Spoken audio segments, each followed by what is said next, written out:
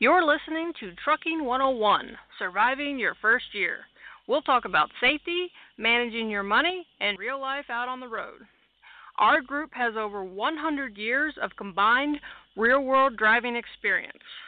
You have questions, we've got answers. Hello and welcome to Trucking 101, Surviving Your First Year. My name is Rick, and beside me is my wonderful wife, Melissa. Today's show is all about debunking the myth in trucking. We'll talk about the driver shortage, lunch counter, and CB gossip, training. Excuse him while he turns his page. There we go. Getting miles, and a little bit about lease purchase. The beauties of live radio. Okay, our special guest tonight is Edward Prince. He is an owner-operator at Landstar, also known as a BCO. That's what they call them. Before he became an owner-operator, he was a driver manager, training coordinator, training supervisor at a major carrier, where he was involved in orientation and he also assigned trucks. Edward is the perfect person for this podcast because he can draw from experience on both sides of the Qualcomm, so to speak. Okay, we're going to bring Ed on right now. Hi, Edward. How are you doing? Hey, I'm doing great. How you guys doing? Doing fantastic. Okay, so one of the biggest sources of trucking myths is the lunch counter. Can you talk about what new drivers need to be aware of in this situation?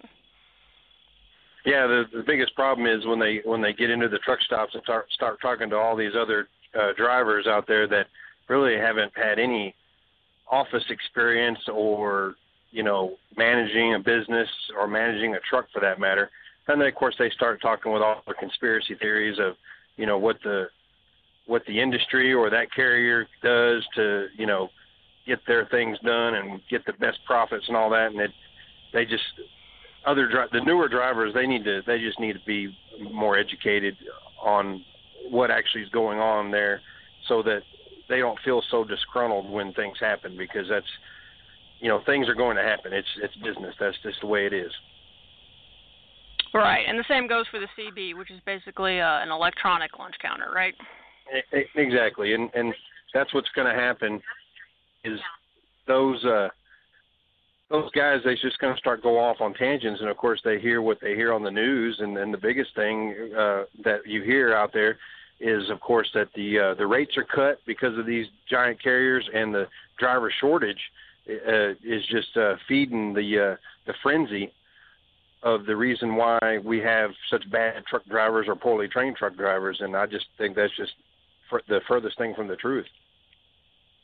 Yeah, that's one of the biggest myths out there that has a lot of opinion on it, and nobody really knows what it is the driver shortage. So what do you think about the driver shortage? Yeah, the driver shortage, I mean, the other side of the coin is we all agree, most drivers agree, it's not necessarily a shortage of drivers, it's a shortage of good drivers. And a lot of the other people on the other side will tell you, well, they're just not taking care of their drivers, and the drivers are just not, they're not going to hang around and get nothing done, at a carrier, so they're going to quit or get out of the industry, and that, of course, that creates a shortage. And they just because they simply say they're not getting treated very well at these major carriers, and I'll just say that's really, really false. The carrier spends a lot of money bringing in these newer drivers, and you got to think about the cost it takes to train a driver. They keep that. I mean, they're enduring that cost. They're not going to make money off of training drivers. They want to create good drivers. It's just that people come into the business, they say, you know what, I'm not really cut out to do it, or I can't do it, and that creates a big problem like that.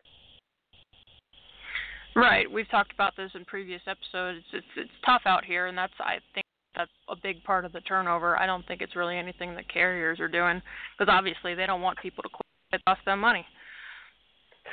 Yes, that's right. In fact, I've spent most of my career in the office there working with the trainers and the students, trying my hardest to keep drivers from quitting. I mean, it's amazing to me how many people, of course, we can debate this on politics or whatever, but there are people out there that are just not willing to do what's necessary to get a job done. And they're not willing to, they collect a check from a job for a short period of time and they go home. And then you never hear from them again. And it's the industry. That's just the nature of the beast. Whenever I would come into the play with a relationship between a trainer or a trainee, I want to resolve that, but I'm not going to purposely try to, upset or tick a driver off just to get them to leave the company. That's because I get penalized for that as an employee. I have to show my superiors a report on how many drivers come in and then how many drivers leave in a month. And that, of course, that calculates as a turnover. They don't like to see that. They don't like to see drivers, me putting into the system a driver termination, whether it was a voluntary or involuntary. They don't like to see that at all. It costs the carrier money.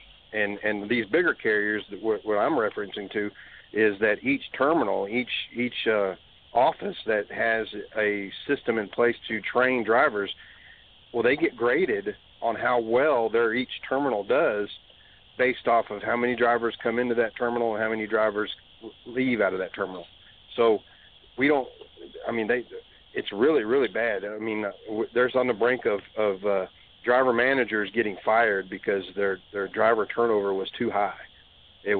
That's where it is. It's a driver manager will lose their job if drivers quit on them too often. Right, and the entire industry has almost a 100% turnover overall, and you can't blame that completely on the mega carriers because they're a very small part of the industry.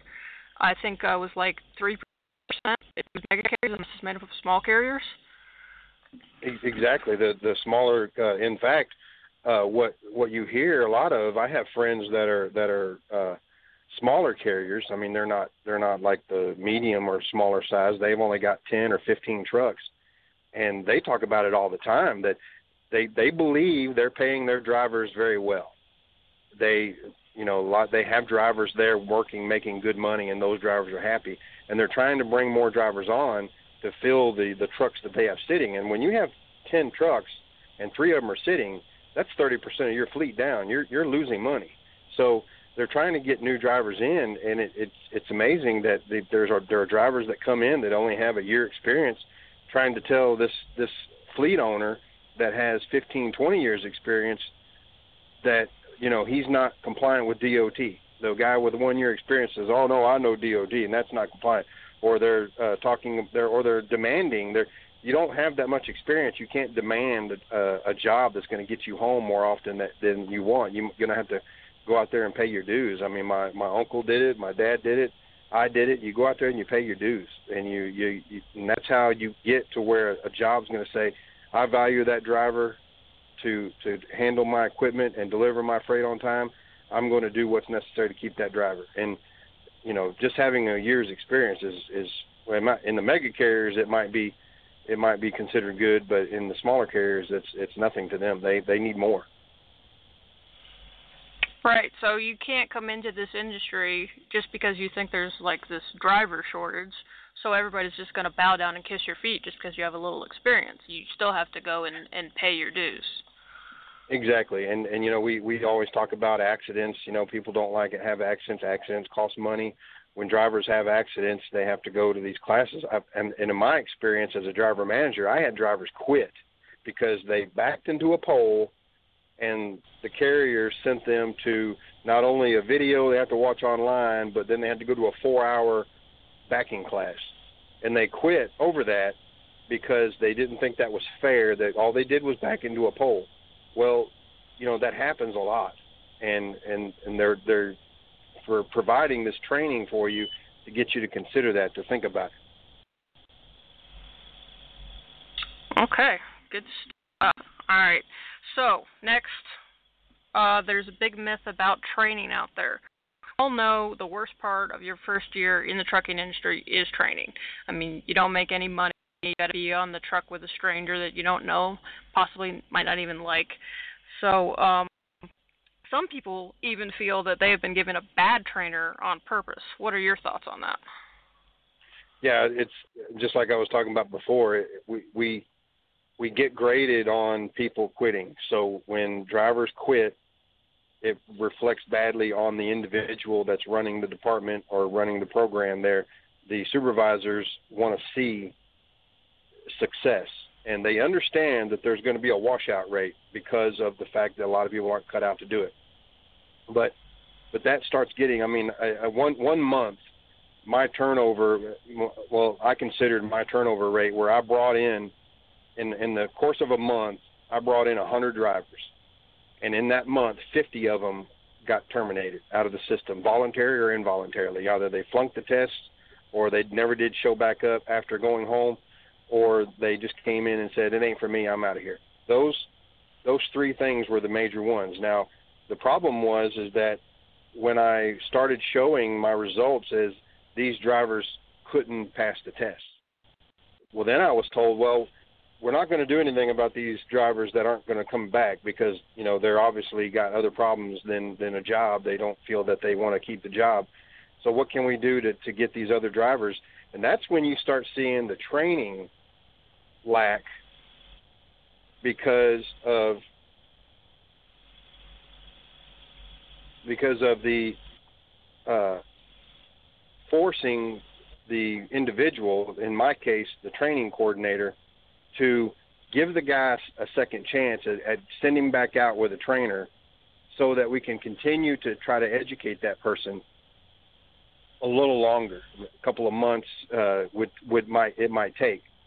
Eventually they might succeed in that way, but the trainer gets frustrated because the trainer felt like they did their job, and they come back in and say, listen, I gave this person everything that they needed to do and instructed this person the best way I know how, and this is the result we come up with. They're just not going to cut it. And we take those reports, give them to our bosses, and they say, let's go ahead and give them another shot. Since we got all these other guys not coming back, we need to make our turnover go down, so we're going to keep the training going, and then that eventually that's going to result in poor training, because then you're going to have trainers that are doing a good job. Well, they're not going to train no more. They don't like training if their opinions and their techniques are not being appreciated, because we're sending those guys right back out with a different trainer just so that we can get them to pass. And that frustrates the whole system. And it is a mean system, because it costs money to train a driver, and then when you terminate that driver in the system, it automatically takes all that money and flushes it down the toilet. Every single dollar that you spent to pay that driver, train that driver, and provide that driver with, you know, hotels or whatever you needed to do to train them, when they get terminated or they quit on their own, it flushes all that down the toilet, and that's just something that those big carriers just eat all the time. And it's frustrating to them because, of course, they have to show that they're making they have to show they're making money, because, of course, they've got investors or stockholders or whatever you think they got. Some of them do, some of them don't. And they just have to show that they're making money, and it just frustrates the whole industry, and it's a sad system. Yeah. So we know that there are bad trainers out there. Not everybody is cut out to be a trainer. Some people do get in it just for the money, but sometimes it's just the student, the driver trainee. They're just not cut out for the trucking industry, so they can't essentially graduate from training. Exactly, and just like I said, when the good trainers when they look at the system and they see that their opinions and techniques are not being appreciated and not being valued, and they'll bring a guy in, and like I've only had this guy a week, and he's not willing to listen to me. He's not willing to do anything that I instruct him to do. And, you know, I've been a Class A trainer for 4 years, and I've been doing everything right. Never had a student act like this. This guy's not doing right. And then, of course, we want to discipline that student, but we can't afford that student to quit or be fired because it costs money. So when we report to our superiors that we have people here that aren't obeying the trainer, you know, they're going to say, well, find them another trainer. That's because we can't afford to have that driver leave, and that it's a cost. It's all about cost. It has nothing to do with, you know, in my opinion, sometimes I see guys think about these evil big carriers, these mega carriers. You think about somebody sitting in the corner of an office rubbing their hands together and laughing because it's like, I'll show them. That there's nothing about that. It's just about trying to run a business, and it's in every aspect of the business, and training is part of that aspect. And then there is a big cost with it, but right now, as of right now, those mega carriers are the only form in the industry, the only people in the industry that are actually doing something about training. Nobody else is doing anything else about training. Those big carriers are the only ones willing to do it. Yeah, and sometimes there are individual people, not very many, very few. There are individual people willing to train. Like, you know, at Landstar, you've been with them for at least 6 months, they will let you train somebody. But, you know, it's usually somebody that you're going to have on your truck. Right. So it's nowhere near the amount of trainees that the mega carriers are moving through. So, yeah, they are the ones that are taking care of the majority of the training. So, yeah. What about the students who get a bad trainer, because we know they're out there. There are people out there that just get in it for the money. What is your advice to the students who get a trainer that they don't feel like is teaching them?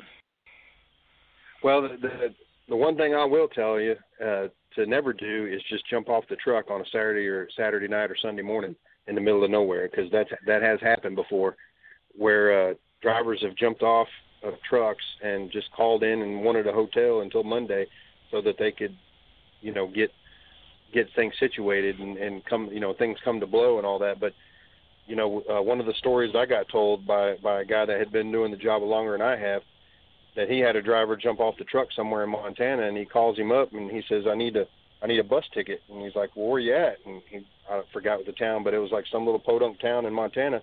And he said, well, there's a Greyhound sign right here hanging on the gas station. And so he calls Greyhound and says, you know, hey, I need a bus ticket from this place. And he said, oh, we ain't run a bus through there in 15 years. So, you know, you gotta watch out, because I mean, the one thing you don't want to do is you don't want to not communicate your problem and then have it come to blows, and then when you call in, you're already to the brink of getting off the truck, and then you're somewhere where you don't want to be. The best thing to do is always stay in contact with the training coordinators or driver managers. You know, you got to be honest. I mean, even the worst thing I've seen that, like, because I've been in a situation even as a trainer on the road, was the student wasn't cutting it, and I wasn't telling the student. Of course, I'd just been training for a little over a year, and I wasn't communicating my issues with the student. I mean, that had nothing to do with driving. It just had to do with living.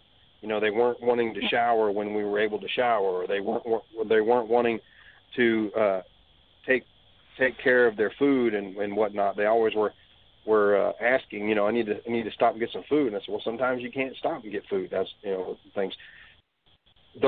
When I wasn't communicating those issues, then it got to a point where I just had to get back, and I had to go tell that training coordinator, I got to get him off the truck. I got to get him off the truck. But the training coordinator, it's bad for them to want to have to do that, because it takes time out of the training schedule. When the student gets off one truck, it may be a week or two before they get on another truck. In that time, the training coordinator is supposed to make sure that the student doesn't lose that time. So you even as a trainer, you have to communicate to the training coordinator, the driver manager, and if they're not listening, go up the ladder. Find out. You know, it's kind of like when everybody's that I've known that were ever in the trucking industry was also in the military, and the first things you learned in the military was your chain of command. And when you start driving and you're in that orientation, you want to know the chain of command.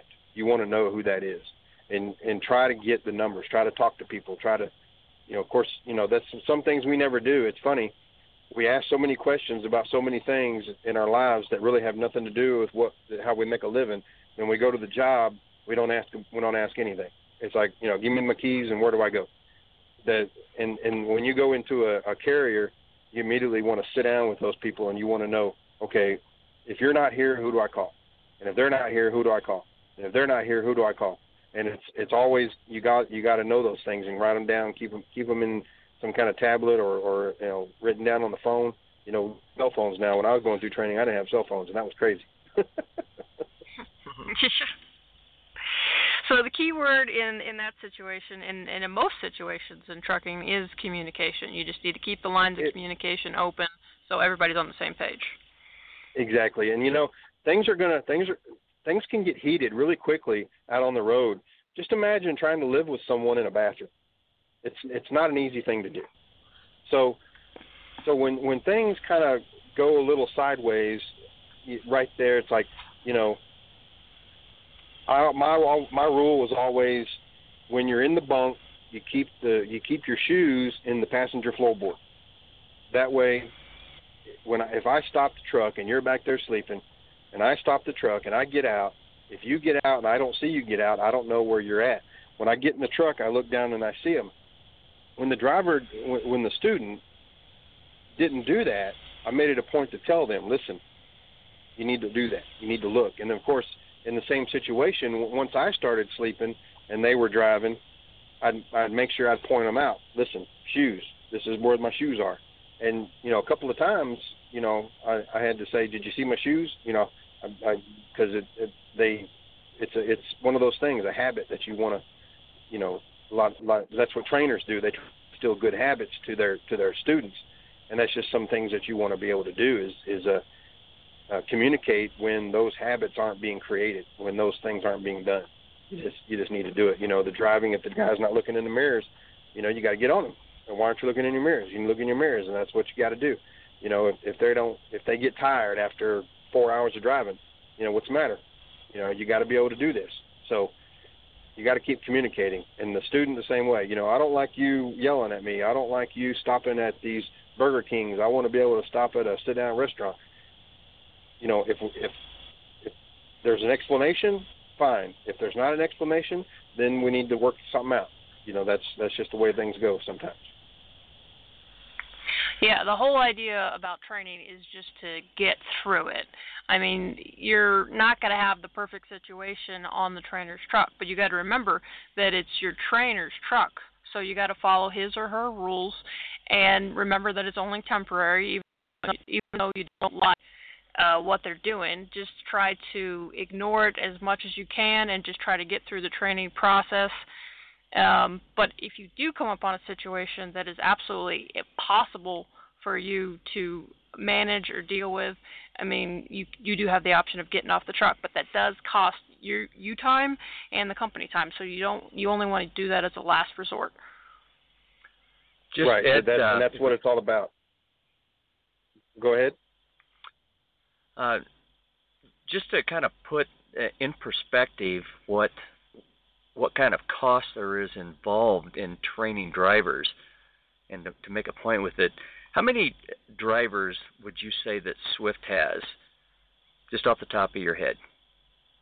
They probably got more than 19,000 drivers, because I knew in 2000, and that was in 2010, they had 15,000 trucks.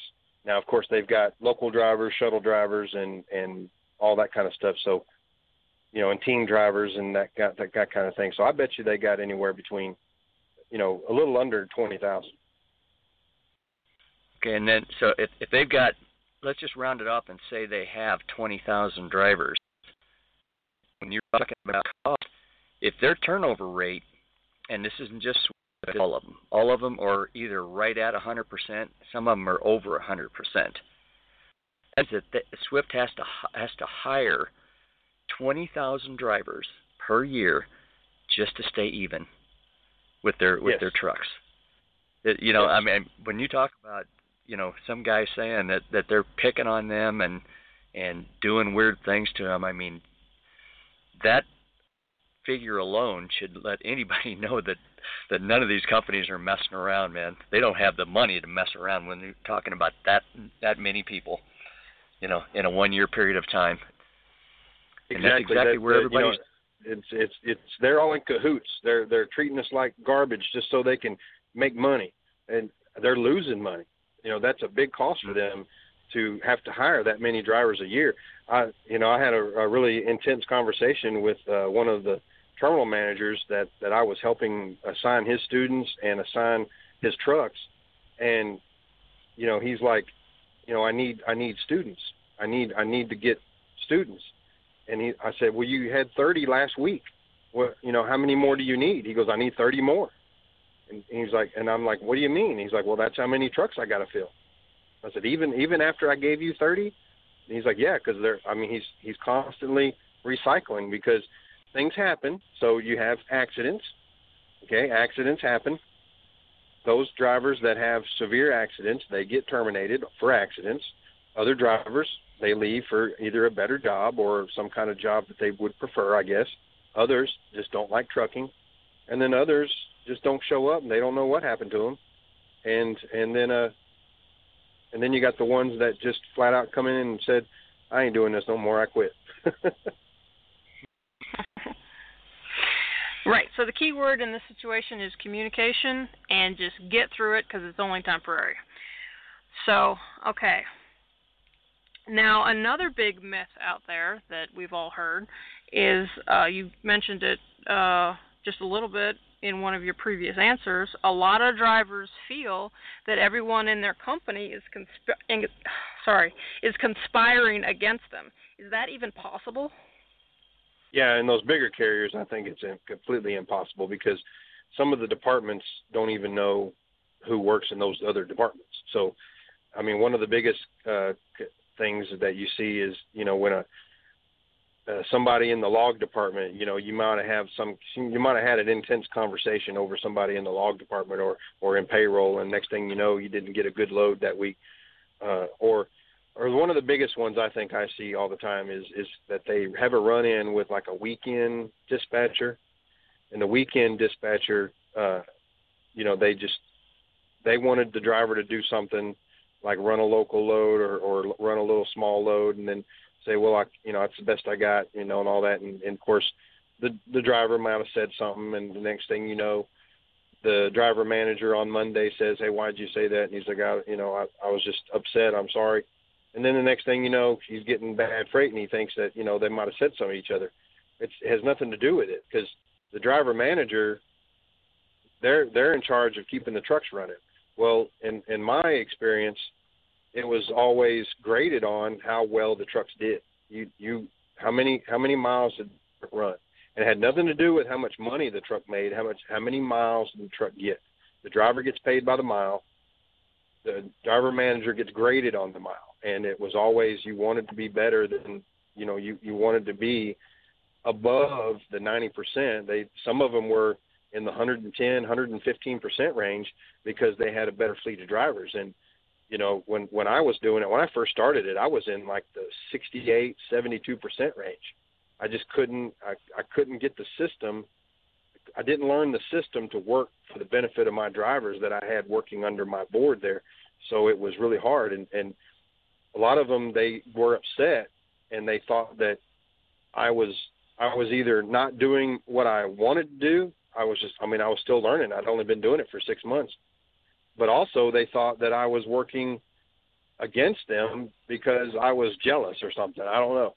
They just assumed that people were trying to get in on what they had or keep them out on the road because they just didn't like the way they talked on the phone. I don't know. It's one of the biggest things I run in. And of course, you get involved as a driver becomes an owner-operator, that conspiracy gets bigger. Yeah, so somebody thinking that their driver manager is sitting them on purpose because they're mad at them, that's just ridiculous because the driver manager, the more miles his truck gets, the better off he or she is, right? Exactly. The driver manager wants that truck to run. The driver manager needs the truck to run miles. They get graded on how well those trucks do. It's not about collecting most of them, some carriers that I've seen, in fact, Swift did try this for a while, is they paid a bonus to the driver manager if the trucks got over a certain mileage for a month. But you just saw that it was kind of like a stockbroker. You had good stockbrokers with the good drivers, and you had so stockbrokers with the bad drivers, and nobody really benefited from it. You didn't see an increase in miles. It was the same drivers, managers that were getting good reviews from their trucks running. They were getting all the bonuses, and the others weren't getting any bonuses because it's the job didn't change for them. So it's a salary job, but they get graded on that, and if their trucks are low, I mean, I got pulled in, and it's kind of like getting a letter reprimand. You get reprimanded for having a bad month. They tell you, hey, you need to get those up, and all that. And then I've seen it also too, just like I talked about driver managers losing their job over turnover. Driver managers have lost their job over performance as well, because the trucks gotta go. They need them to run miles. Just that's how you make money.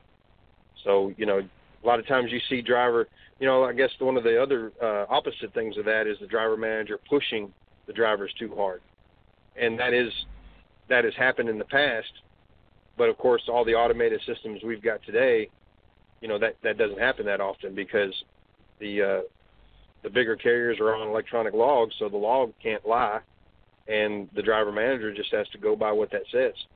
And there's also a big other thing I wanted to add into it. I was thinking about is that there's a lot of different systems that these carriers use to help the drivers get more miles, to help the trucks get more miles, because after all, it is about making miles.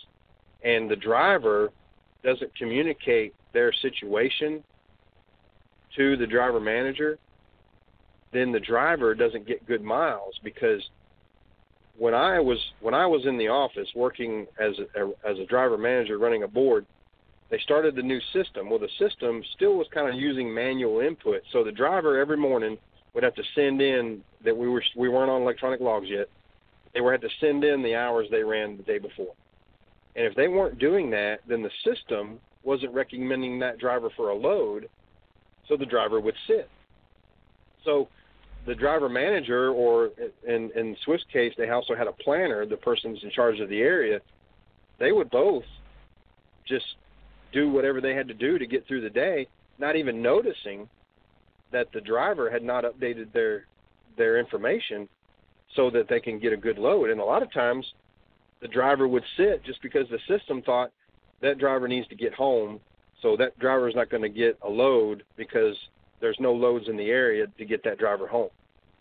And the computer would recommend sitting that driver. Well, the information is incorrect. The driver didn't need to get home. So always, just like before, sit down with the driver manager, and you want to know, what information do you need from me on a daily or a weekly basis so that I can get good miles? And that there's a lot of automated systems out right now. What they called the planner at Swift was the person that was in charge of dispatching the loads on the trucks. They were in charge of Dallas, or there's another one in charge of Houston. There's another one in charge of Chicago. They were graded on how often they used the automated system. So if they just planned the loads on the trucks without using the system, then they got a bad grade, and they weren't using the automated system. So their superiors came to them and said, you need to be using the system more, because the system is calculating all the different stuff that you don't see, and it's going to be more efficient. So when they use the system more, they look better, and of course it can be more efficient only if the information is entered correctly. So again, with communicating, a driver is going to be, if the driver's sitting, it has nothing to do with somebody being mad at them or the world's against them. It's all about the type of system that carrier uses, and whether or not they're using some kind of automation. And if their stuff isn't correct, then they're not going to get the right kind of load, or they're not going to get a load at all. Right. So in these carriers that have the electronic systems, there's nothing personal about assigning loads. It's all computerized and automated, and nobody's going to make you sit because they're mad at you or because you did something wrong. You just need to make sure that you learn the system and you're in proper communication with your driver manager. Yeah, and I'm not going to say that there's, I mean, there might be an individual. You may, it happened to me where you're at a terminal or you're on the phone with this person, and you and that person have a disagreement. Well, that person can go in there and fix something and screw things up, and that person can do that. But all you got to do is get a different person on the phone, and that person can fix that. So it's not like the whole system is stacked against you because you had a disagreement with one person. I mean, that's silly. All you got to do is know what information is needed, and then that way when you do get in that situation where somebody messed something up, I mean, you could have, there could have been a computer glitch, or you could have said something, you probably said 80 and they put in 20. Different things happen. Mistakes are made. So, it's not an evil doer. There's no Lex Luthor behind the other end of that phone trying to stop you from getting miles. Yeah. Let's go back and talk about the idea of everybody in your company being in cahoots against you and how that's not possible. Now, you as a driver manager, you described yourself and your coworkers as firefighters just trying to get through the day. So go through a typical day and the things you had to get through and why conspiring against your drivers is just ridiculous. Why it's so hard. Yeah. And yeah. What was that, Rick? Why it's so hard for them to conspire against you. Yeah, it's very the one of the biggest things I touched on before is it's very hard because you're in different departments, and the departments are stretched out all over the United States, or they're stretched out throughout the building, and just as you said, we're basically firefighters throughout the day because we come in the morning and we're already being attacked with mistakes that have been made overnight. Things that haven't been done, or maybe a driver get into an accident, so we need to find out the details on that. And then sometimes we have to, if the accident is severe enough, then we have to get all the details of the driver information over to our superior, and they of course relay that into a conference call that they have to do, and we have to do that right away. And then we have to go through and we have to figure out how many trucks we got sitting that need loads, and how many trucks do we have that are going to need loads for that day. So like how many of them need loads right now, and how many of them are going to need loads by the end of the day. Tell the numbers, because what happens is that's the information that gets entered into the automated system. See, it be automatically updated, manually most of the time. Sometimes it's automatic where the computers already know who needs what, but sometimes, things happen where the driver's not going to be able to deliver that day. Well, guess what? The computer might be recommending that driver for a load to pick up within an hour.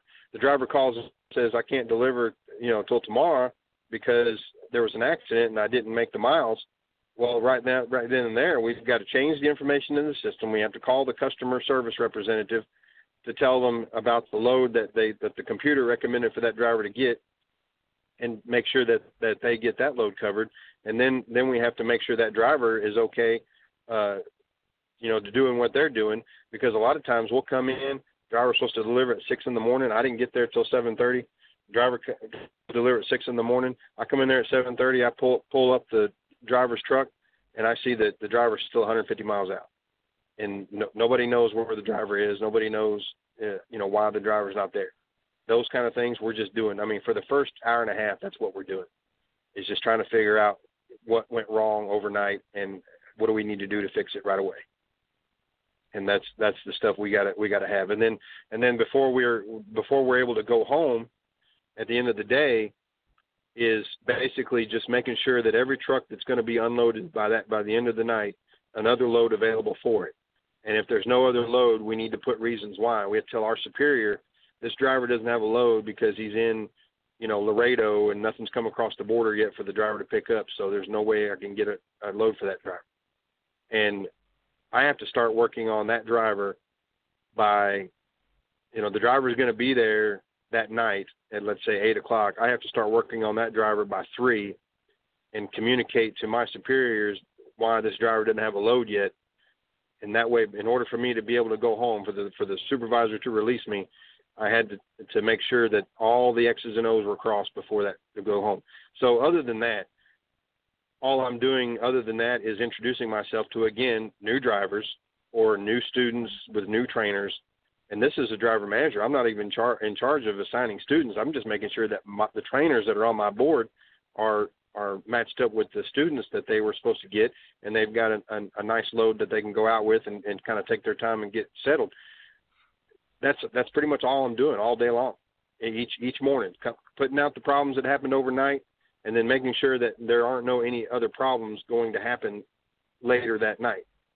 And then, things are going to happen. And that's the biggest firefighters, I think, are the guys on the weekends and the nights, because they have no control over getting drivers home or getting drivers paid. All their job is to make sure that the freight's delivered and that the trucks are moving. That's all their job is. And when things happen, they really have no control over anything, because people have gone home, so you can't call a broker or a customer service rep, but all you can do is just notate the situation and hope for the best. It's all they can do. They have no power. So you have so much, as a driver manager, you have so much to deal with on a daily basis, and so many people to report with and so many people to check on. You don't even have time to worry about any kind of personal grudge or anything like that. Of course. Yeah, no time at all. And in fact, a lot of drivers come in. You do have those drivers that come in and they want to settle this problem. And I'm like, what problem? What are you talking about? And a lot of them come in, and of course you have those guys that are distraught. They don't know what to do because they're not making any money. And those are learning. Those are guys who are still learning, and those are the ones that want to communicate. And that's what you have to do is you always communicate. The relationship between the driver and driver manager is key. All these carriers are basically running the same kind of freight, the same kind of stuff, and paying basically the same amount. But the one thing that I think ensures success with a driver is having a good relationship with the driver manager. If you don't have that, then move on to another driver manager, or you might have to switch carriers, and that's how it is sometimes, because you got to find that person that you're going to work with, and it happens a lot. I've seen that happen several times. Right. So once again, it comes back to communication. If you're not getting any miles, or you're picking up freight that you don't think you should be picking up, it's very likely that your driver manager doesn't even know that that's going on with you if you haven't talked to them about it. Right. Because honestly, as a driver manager, I'm putting out the fires all day long, but I'm only going to have time to work with the drivers that are persistent in getting good miles. When you let up, when you're out there on the road and you let up with, either messages or emails or phone calls, some driver managers will tell you, don't call me. I don't want you to call me. Use the Qualcomm. I blow that Qualcomm up. I tell you what, I send tons and tons of messages because I want them to know that I'm the one that wants the freight. And you start seeing that, and you start building relationships with people that aren't even your driver manager. And that's how successful drivers work. They know they got a driver manager, but they also know that the driver manager is not the only one that can get them some good miles. And it's all about relationships and, of course, communication. You've got to let them know. For week one, there might just be a bad break. Week two, we might start seeing a problem. Week three, no, this ain't going to work. We need to change something. And a lot of times it was me on the other end as a driver manager telling the driver, listen, you didn't have a good week this week, so we're going to shoot to have a good week next week. Come around. I said, hey, why aren't we having a good week here? Let's see what we're doing wrong. And we've come to find out the driver just wasn't willing to, drive more than so many miles a day. He was only wanting to drive a minimum amount of miles, and then he was always wanting to be home every other weekend. And I was like, listen, when you're out on the road, in order for you to be able to have a good paycheck and to still be home every other weekend, if not every 10 days, you're gonna need to haul the miles, and you're gonna, when I send you a load, you can't decline it because you think it's too many miles in less time. I used to be a driver, so I know how many miles it takes to run in a day. I'm not going to tell you 700 miles a day. I think that's silly. But if the load is going from, Dallas to El Paso, delivered the next day, I think that's doable. I think most people agree with that. Uh-huh. Yep. That's excellent stuff. It's amazing. I mean, you think about these myths and these rumors, they sound plausible, but when you break them down from what's actually going on what I like to call the other side of the Qualcomm, it actually makes perfect sense that these rumors are, ridiculous. Yeah, they don't make any sense at all when you think about it from both sides. Yeah. Too many checks and balances. Yeah, and too many other things to worry about. It's about business, and that's the thing is sometimes business sucks, but it's just business. Mm-hmm. Yep. Okay, how about let's keep going with miles. How about the idea that new drivers get all the miles and the more experienced, higher paid drivers sit more? Yeah, I don't know where that came from. Because the newer drivers are the ones that are. I guess the reason why that would be is because the newer drivers are making less. The older drivers that have been there longer are making more per mile, so they're not getting as many miles. And just like before, we don't have time to decide who's going to get miles or what. It's a truck there, run the freight. Let's get it done. Because, most of these carriers, these bigger carriers, the only difference between what they sell and what other carriers sell is that they promise on-time delivery. Most of their customer base is always on-time delivery, must be on-time delivery. So, whether or not they wait to get another driver to do it's just ridiculous. In fact, some of the dedicated runs pay like way more than anybody could ever think of making it with a just over the road company driver, for a bigger carrier. So, you start seeing that they're kind of gotten away from paying the older drivers a lot more, just because of that rumor. And it's all based on distance now. It's based on get paid more if you only drive a 500-mile load. If you get a 1,500-mile load, then your rate per mile goes down. And they're trying to, tell drivers, hey, taking these short runs is actually better for you. And that's what they're trying to do there. The drivers, of course, they want the nice, easy, long loads where they only have to do a unload or drop and hook, about every 3 days, and that'd be great, but that's just not how you pay the bills out here these days. Yeah, so it goes back to there's a certain amount of hustle involved in this job. You gotta be willing to drive the miles. You gotta communicate with your driver manager that you are willing to drive the miles, and then you'll get the miles. Yeah, and just like with trying to hold back, there's not enough time in the day for us to be looking for the newer drivers to pay them less. There's not enough time in the day to do that. The systems are all automated for one thing, and then the other thing is that when you throw in the driver cost, the driver, like when you look at payroll and you look at like an earnings statement for a carrier, we used to do that in the driver manager meetings every month. They would bring us what do you call that? I forgot now. Profit and loss statement for that office. Yeah. And they bring it to us and they show us and they say, listen, we had this much money spent on services, this much money spent on drivers, this much money.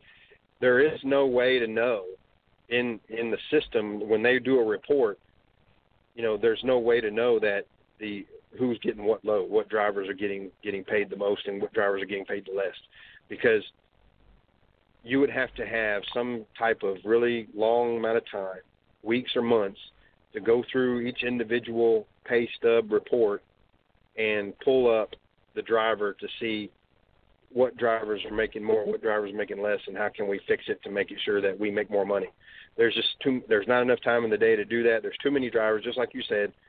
So much time and money is spent on bringing in drivers that we don't have time to sit there and go through everything to get every little nit penny we can. out of those little piddly little things, because it just amounts in cents anyway. It has nothing to do with like making millions of dollars. Yeah, Rick, I'm sorry, you have something to say, Rick? I was just going to say, it sounds to me like that's a myth that the older, more experienced drivers who haven't put it together right are using as an excuse for why they're not making money. Yeah. You know. Yeah, it's the victim card. It's nobody else's fault. It's not their fault. Yeah. Rick had his own little conspiracy when we were owner-operators on a mileage rate, drop and hook. We didn't own our own trailer. Because we got a lot of heavy loads and we had a lot of live loads and live unloads. He was thinking, well, they're doing this to me because I'm an owner-operator. And he never really communicated with his, what we called up a dispatcher. He never really communicated with his dispatcher about his complaint, until it finally got to the point like, I got to talk to. So we opened communication with the dispatcher, told him our complaints and what we didn't like, and we ended up going through 2 dispatchers, and on the 3rd dispatcher, he cared about what we thought and what we wanted, and then he found us, because we told him that we didn't like the live loads, the live unloads, and the heavy stuff. He found us a dedicated lane with Conway. We moved on to the 4th dispatcher, and we stayed on that lane for, 3 years? Yeah. It was the best lane, yeah. And the only reason we left the carrier we were with is because we needed to move forward. We wanted to buy our own trailer and stuff like that. But, I mean, it all comes down to communication. We didn't get anything that we wanted until we told our dispatcher what we wanted. Right. Part of that was also... no, go ahead. Part of that was also, I didn't like to make waves with the dispatchers. I was like, hey, communicating, I want to do the runs, I want the miles, and all this stuff. And so I was just sitting back taking everything they were giving, and that's why I thought that they were, because I was an owner-operator, because one of the questions I had was, why are they selling me this truck? What's in it for them? Why would they want to pay me more of a piece of the pie just for me buying this truck, And so, when I started getting heavies, and I was getting a lot of them, I didn't really want to complain about it, because I didn't want to make the dispatcher mad. And you thought they were doing it on purpose. Yeah. But they really weren't.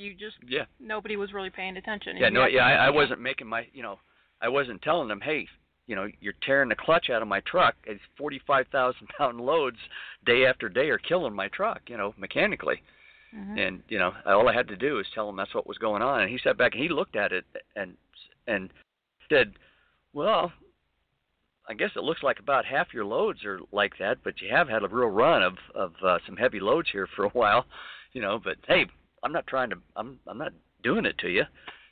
That's just the way the cookies crumble, but he started watching and started taking care of us, Yep. Yeah, I had the same issues when I first became a trainer. They offered a dedicated run for me, and I asked about what all it paid, and they said it pays the same per mile. You just get all the miles, and of course you're going to run 700 miles a day, so, and we need trainers because it's not enough for a team. And I said, yeah, that sounds doable. And he said, but you gotta assist with the unloading. And I said, so we get paid to unload? And they said, no, the customer won't pay for the unload. I said, okay. So I'm doing it for like a week, and then I start meeting other drivers that are doing the same run I'm doing, because we meeting at the warehouse where we're picking up the trailers. And he's like, yeah, this is great. You get $50 for every stop to unload, and you get paid the extra $10 a stop for the extra stop, and then you get paid the unload, and then you got the miles. I said I don't get paid unload. Oh yeah, it's unload. You get paid unload because you unload and you get paid.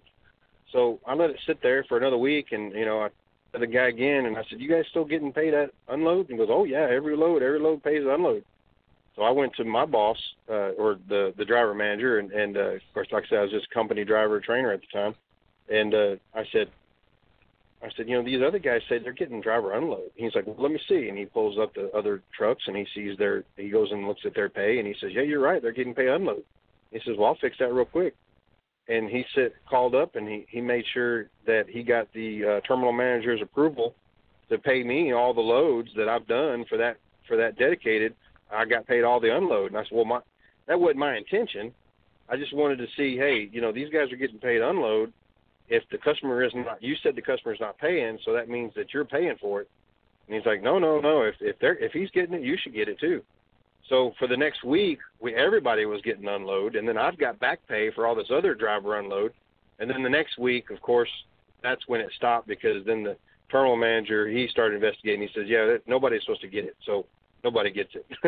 But it was, after I communicated the problem I was having, I didn't realize that I was going to get that money, and that was awesome. But then, of course, you said something, and now everybody lost it. Oh, yeah. Well, sometimes that happens.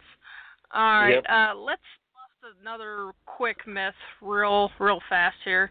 Now, you used to sign trucks when you worked for Swift. I've heard a rumor, or Rick has heard a rumor, that new drivers get all the new trucks, and everyone else has to drive the clunkers. What do you have to say about that? Yeah, I tell you what, that to me sometimes I'd love to be able, if I was when I was in charge of assigning trucks, I did not want any new drivers to get new trucks at all, because and that really had nothing to do with what I was told that I had to do. That was just my own. When I started with Swift in 1997 and I finished my training, I got the oldest clunker they ever had, and I had to run that for 6 months. And I'll tell you what, I was not happy, but I made it work. And so when that happened, so now when I'm upgrading students and they get, and they're wanting a truck to get assigned to them, I'm not going to give them a new truck, because I'm not going to give them something I never got.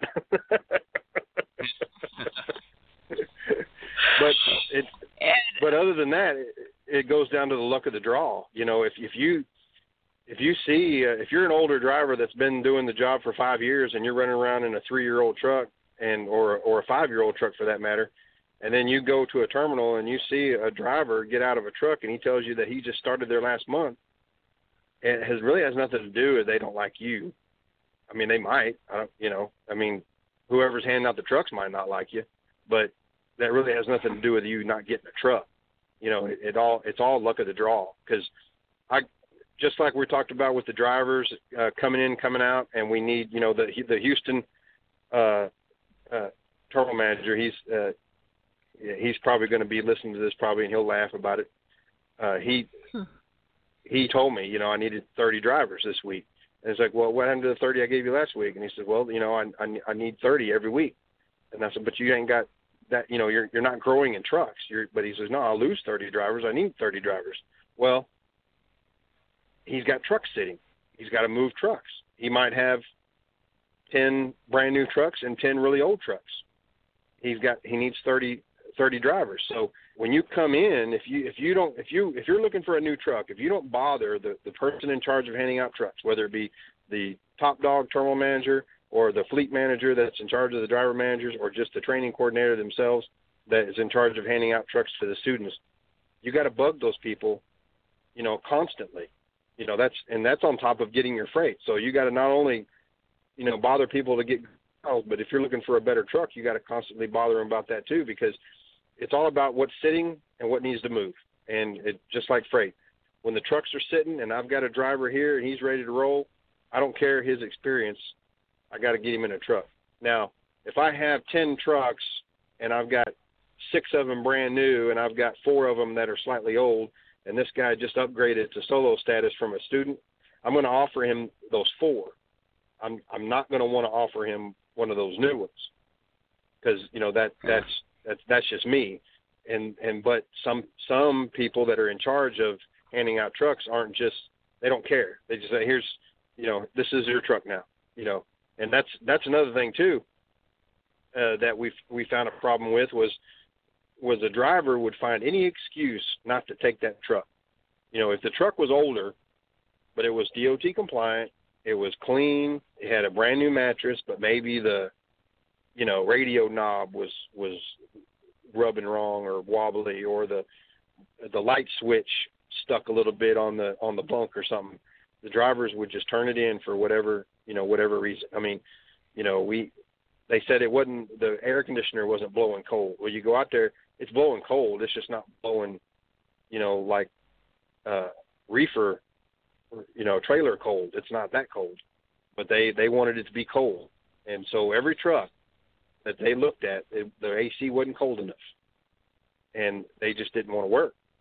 So, what are you going to do, when people do that? So that's what we find in trucks is it's just a luck of the draw. It's who wants it and who doesn't want it, and who's going to, and you see that all the time. I had driver managers. They knew I had the keys to the trucks. They'd say, hey, my driver's coming in on Thursday. He's going to be here Thursday, and he's going to need a new truck. He's got a really old truck. He's been here a long time. He's going to need a new truck. I said, all right. I said, I'm going to have a few getting worked on, and I got a couple getting cleaned up, so, I'll have something to show you. He said, okay. Tuesday morning, same guy. My driver's coming in Thursday. You still got those trucks working on? You're gonna have me some trucks for him to look at, some nice new trucks, newer trucks. And one time when he came in that Thursday, I didn't have a brand new truck, but I had some newer trucks that he could look at, that if he wanted to take those, he could. A couple other times I said, I just got handed the keys to a brand new truck that just got dropped off by a shuttle driver. It's ready to go. And it's a luck of the draw. It's whatever's there. Yep. Okay, so our last topic of the podcast tonight is about lease purchases. Now, we have an entire show planned on lease purchases, and we're really going to get down into it. But just real quick, talk about some of the myths or rumors surrounding lease purchases that are just completely false. Well, the biggest one is that what they'll start telling you is, as soon as you get down to that last 6 months of making those payments and that truck's almost yours, they're going to start cutting your miles. So that way you'll have to be forced into getting another truck. And like I said before, they work in different departments. The person that's in charge of selling you a truck, especially in these bigger carriers, the person that's in charge of making sure that you get a truck paid for, or they're calling you up and say, hey, listen, I've got some really nice new trucks here if you want to switch into one of those. They don't know who your driver manager is, or they don't care. Because first off, your driver manager, if they get some kind of silly phone call from a recruiter saying, hey, this guy here, he's about 6 months away from buying that truck, can you cut his miles down so that he want to buy another truck? That driver manager is going to hang up the phone and call him crazy, because, again, he's getting graded on performance. If one of his best drivers starts slacking off because of them wanting him to buy a new truck, then his whole fleet of trucks, his percentages could just drop, because he's got a really nice driver that does really good miles. He might even be a trainer, and he performs really well. So all of his numbers look good. All of his performance numbers look really good. And for a driver manager just to let a driver start slacking off, or forcing him to slack off because he's trying to get him to buy a new truck or something, that's just crazy. Because next thing you know, he's going to have two drivers on his board that were running real good. Now he's slacking them off so that he can get them to buy new trucks. Next thing you know, he's got 3 or 4, and then it's just a spiral. Next thing you know, that driver manager's board, he's on the brink of being terminated because his performance levels are really low. So it's all to do with performance based on that. And when everybody thinks, oh, it's way at the top, the VP of the truck sales is calling the VP of the terminal manager and telling him, hey, we need to sell more trucks. The only thing that would do is if they would change the policies on how owner-operators handle things. So, like, for instance, I know at Schneider they have different tiers of owner-operators. They stopped allowing the outside trucks to come into their, choice program, where they don't allow, if you want to run the board that Schneider provides, you got to have one of their own trucks. And it's not the older ones, it's the newer ones. If a driver says, hey, I've got a nice truck and I want to run for Schneider, they said, no, we're not allowing any new ones right now. We're only running with what we have. And that's just a policy change. It's an upfront thing, just like everything else. It's all in the contract. if you read the contract, everything that you think that they're screwing you over or conspiring against you, it's actually in the contract. You know, I found out the hard way. I didn't know. Of course, you know, this was just me being educated. I was an owner-operator at Swift. I was paying for fuel with Swift's fuel card, and I wasn't aware that Swift was actually not paying as much as I was paying for the fuel. I was paying them $200 for how much fuel I was getting. Well, they weren't paying that much. They were only paying $170. So they were pocketing the difference. And at first, I'm like, well, that's just unfair. That's just not right. But you go into the contract. It's in the contract. It says that any fuel discounts they get to keep, and we pay whatever the price of fuel is.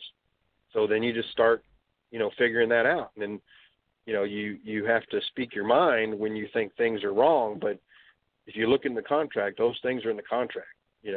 Those things that you don't like. That for instance, a lot of drivers don't understand fuel tax, and they start running as an owner-operator, and next thing you know, they get a thing that says $180 for fuel tax one month, and they're like, that's uncalled for. What is that? That's crazy. You're conspiring against me to charge me more for fuel. It's like, no, it's in the contract, and it's just that's how things are done, but nobody educated that driver. They sign here and go, Yep. So a lot of people, if they actually sat down and read the contract, they probably wouldn't sign it because of most of them are slanted in the carrier's favor. Exactly. And, a lot of the things are standard that you just, we of course, like I said, that's another show, but the conspiracies, mostly it's all in the contract, and the other things are just flat out impossible just because of the other situations. Like I said before, what they always try to do too is they tell you that the carrier, they don't want to give you good miles as a solo driver because then they tell you, well, you can become a trainer and you can run more miles because they want you to be a trainer. Well, we started it in before.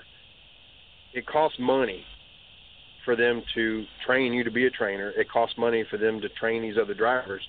Simply to give you the stamp of approval and let you run team with a guy so that they can make money is just not going to make them much money in the long run. It's not going to happen. They need the drivers, and they can't afford to lose drivers just because they wanted to make money off a lease purchase. That's just not, it's not how they do it. The lease purchase is a different animal all its own, separate from all the other stuff that you can do as a successful driver for a big carrier.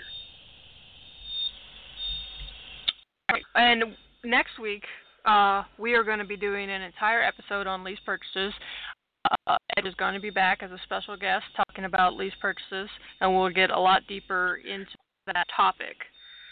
But we've gone over our hour for tonight, so we are going to have to wrap it up. So thank you very much for coming on the show and giving us the perspective of the back office in the carrier. No problem. I appreciate you guys listening. All right, we'll talk to you later. Yep. Bye now. Okay, so that was all the myths that we could come up with, brainstorming between ourselves, and I'm sure there's some more. If you have some other myths that you want to talk about, you can find us on Facebook. Just go to Facebook, search Trucking 101. You'll find our page, and we can talk all about any kind of myths you've heard, and we'll find somebody to help explain it to you, and it'll turn out to be really simple once it's explained and you get all the details. But that is all for tonight. Thanks, everybody, for listening. I have one more thing to say. I think Ed did a wonderful job. I found this whole thing, all the stuff he talked about, to be very informative. I've never, in the years I've been driving, got that much information about the back working of the trucking companies. So yes. Thank you for that, Ed. Yes, thank you very much, Ed. That was fantastic. Okay, we're going to have to sign off, and we'll talk to you guys next week. Bye, everybody.